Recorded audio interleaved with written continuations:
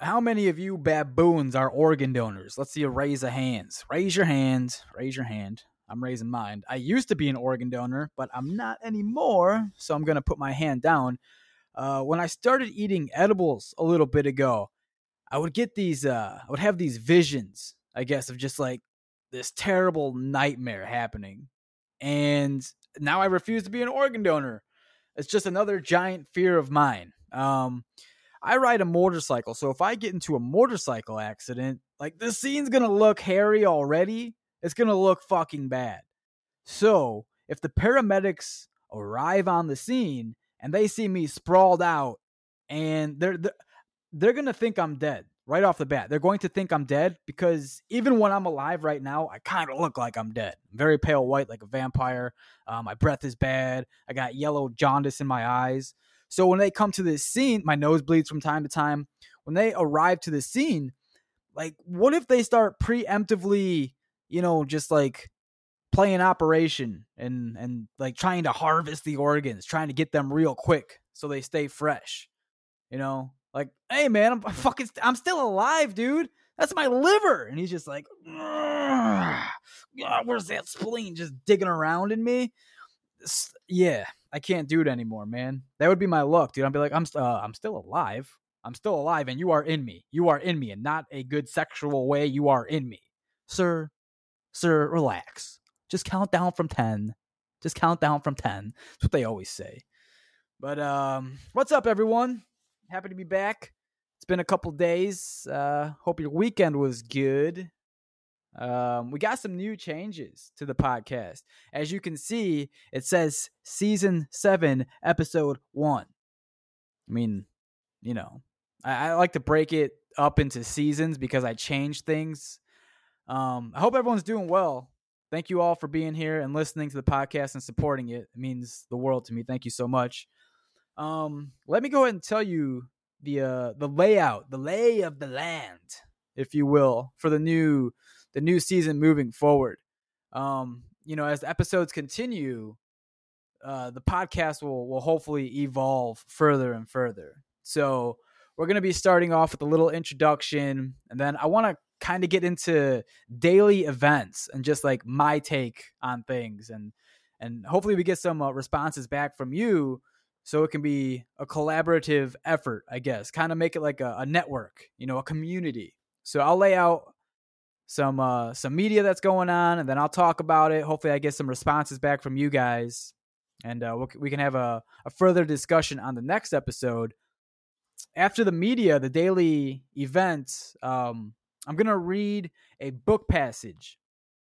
Oh, man. Dude, this sounds gay. You lost me at book passage, dude. Are you serious? Are you serious right now? Listen, man, there are so many amazing writers out there and people with such good stories that I hate to botch it. I come on here sometimes and I tell you the book I'm reading, but like verbatim, I can't like lay it out how they do, and it's so fucking good sometimes. So it'll just be like a page or so, but I just want to, what's important to me and I think will be important to you guys, I want to read that, just a little something, and then talk about that for a little bit. And then at the end of it, we'll get into some listener comments. And that's kind of what I want to do for season 7. That's just the lay of the land, I guess. So, without further ado, let's go ahead and get into it, right? So what happened today, right? All over the news. There was a Texas mall shooting, and this seems to be more frequent. I read that there were 9 dead, including the gunman. And I was reading the summary of what happened. Like, so devastating, right? It's so devastating. And there's nothing more I enjoy than when I'm reading like this horrible act that happened, and right in the middle of reading is a fucking ad. An ad to try out the new Sour Patch Kids because they're new and they're delicious. What are you doing, man? Like, these people don't have a soul. Right in the middle of reading about like the horrific scene and what these family members are probably going through, and what the people who survived, like the PTSD they're going to have. And all of a sudden I see try our new Sour Patch Kids because they're delicious. Click here for a 10% discount. How many of you guys see that shit? When you're reading something and then all of a sudden an ad pops out. Dude, it's crazy. It's getting ridiculous, man. We're just consumers. It bothers the shit out of me. Good Lord. But let's move away from that. I took the liberty and I looked at some stats because I was really curious about this. I wanted to look at the stats for texting while driving, and then I wanted to see what the stats were for mass shootings, because I feel like both of these could be prevented. It's such a horrible way to go. Like, these can be prevented. And I was like so shocked when I saw the statistics. So do you think that there would be more mass shooting deaths, like deaths, not people that got shot and survived, but actual deaths? Do you think there are more mass shooting deaths, or do you think that there are more texting while driving deaths? What do you think? I'll give you a second to kind of ponder that in your head. It's actually quite stunning. So there are 400 deaths per texting and driving. And in 2022, there have been 637 deaths in mass shootings.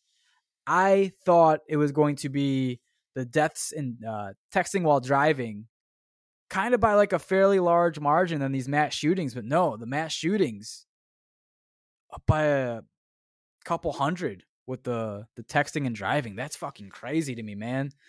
That is such a sad way to go, man.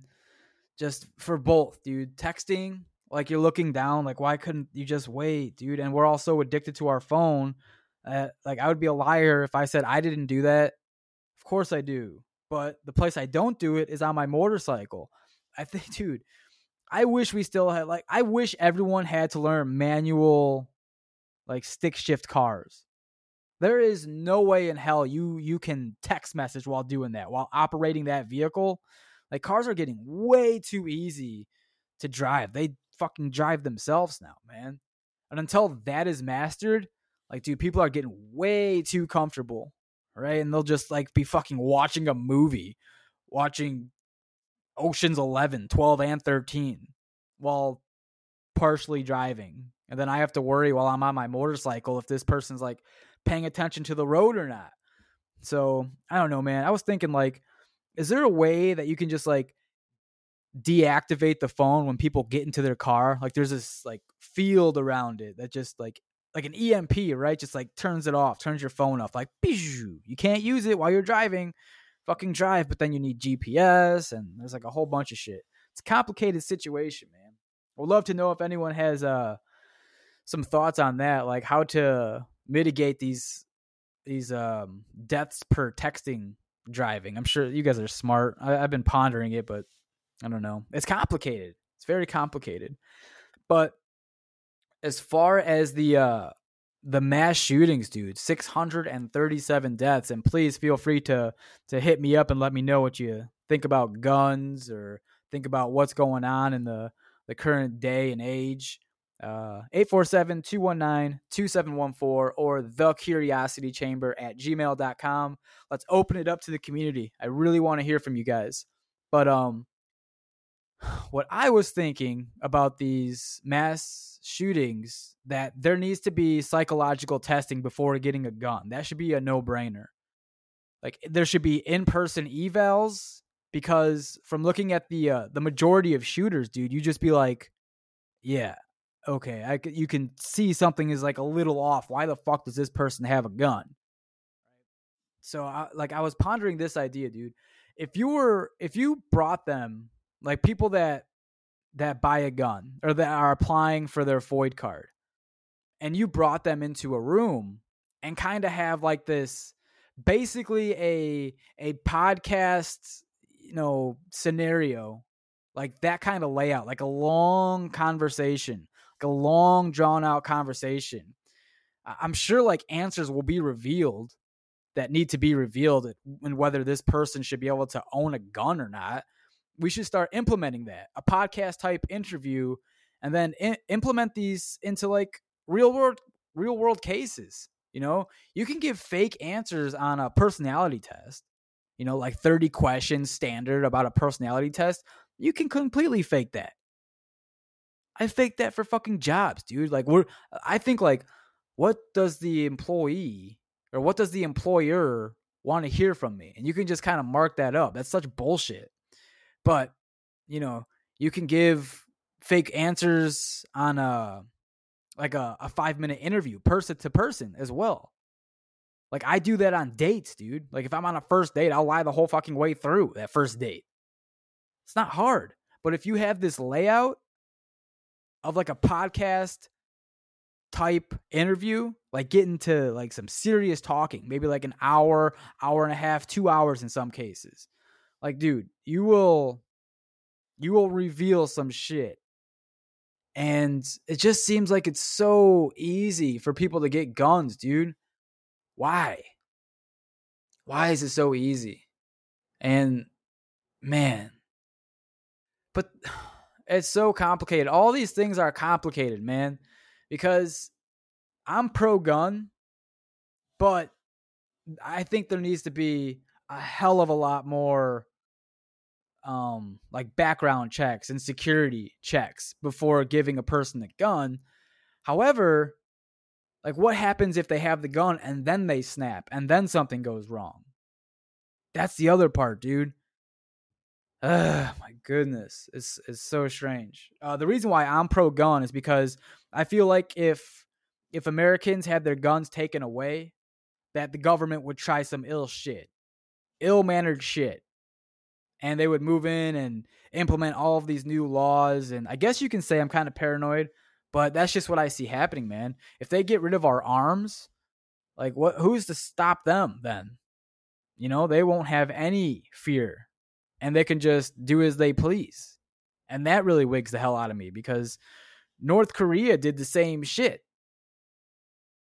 I think Australia did the same shit. In North Korea, obviously there's a dictatorship, but one of the Kim Jong-uns, one of the old founders, I guess, and this is out of my expertise, but I did enough reading. And what happened is they said, the dictators, if you give us your land, we will make sure that everybody gets fed, that everybody is taken care of. So there's no classes. Everyone is equal, right? Sounds okay, I guess. But what happened? They gave up their land and the dictators fucked them. The government fucked them. People are starving like you wouldn't fucking believe, dude. Rats are literally eating people out there. Because people are dying from starvation, the rats are eating the people and the rats are getting big. How do I know this? There was a person that escaped North Korea. She was on the Joe Rogan podcast and she was just telling these horrific stories, dude, like surreal stories. Just real wild, dude. But that's kind of where my paranoia stands, I guess. And there's multiple cases like that throughout history in different countries.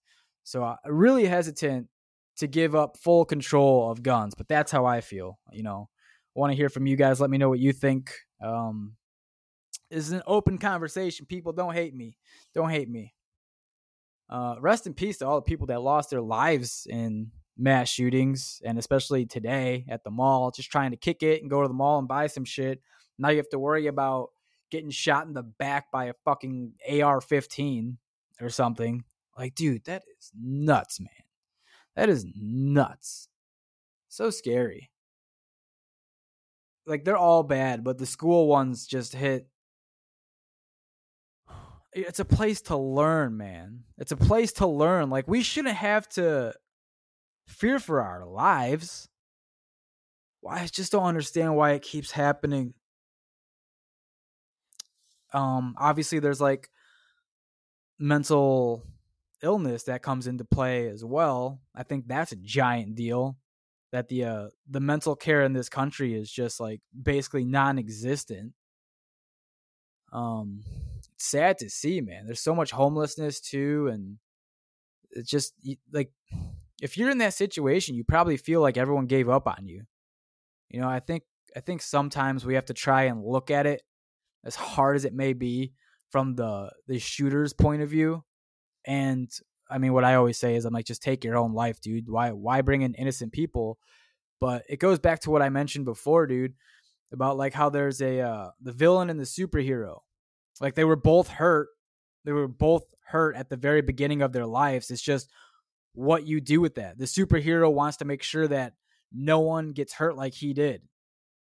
And then the villain takes it out on the world. Oh, you hurt me, I'm gonna fucking hurt you back tenfold, bitch. And that's how it goes. So it's what you do, man. It's what you do with that hurt. And yeah, I just want everyone to be the best version of themselves, whatever that means. That sucks. I hate reading about that, but let's go ahead and move on with the this passage from a book. I've been mentioning this one for a little bit, and shout out to my friend Father Bach. Her name will not be fully mentioned until I think it's okay to do so. She may actually come on the podcast, and then she will be revealed. Easter egg, if you listen to, I mentioned her in a couple podcasts ago, so if you go back, you can find out who it is. The happiest man on earth. We're just going to read a passage, and that'll be it. So bear with me. Oh, man, dude, this is so gay. This dude's about to read a book to me? Man, this is so gay. It's not. It's fine. Our life in Brussels was not perfect, but we were alive. You have to try to be happy with what you've got. Life is wonderful if you're happy.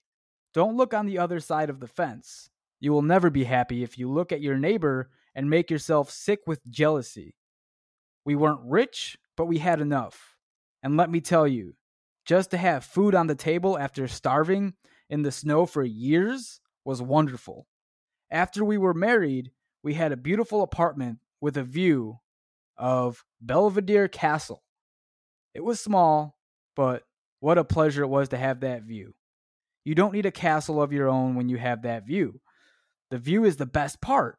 And I would not want to live in a castle, even if I could. Too much to clean.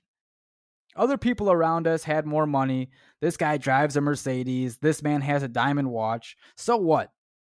We did not need a car. We bought a tandem bicycle. We could ride together. Of course, I looked at it and saw how it could be improved, and I put 2 little motors on the cycling to do the cycling for us. When we were on level ground, I switched on 1 motor, and when we were uphill, I switched on 2. That was enough for us. What a miracle it is to be alive and to hold my beautiful baby, my beautiful wife. If you had told me while I was being tortured and starved in the concentration camps that soon I would be so lucky, I would have never believed you. In time, my wife became much more than my wife. She became my best friend. Love saved me. My family saved me. It's just beautiful, man. That guy was fucking in a concentration camp on death's door. Saw his family die. His mom, his dad. Literally saw them being taken away to the crematory. Horrible, man. God. So I hope those words mean something to you. They mean a lot to me. And, the other portion of this is reading viewer comments, but we'll save that for next time. Hope everyone's doing well. Thank you so much for listening, and I love all of you. Appreciate it. Everyone have a great start of your week. Tomorrow's Monday, and I hope that story and this new layout of the podcast isn't too boring. All right? We're going to try it. All right. Everyone, peace out. Thanks.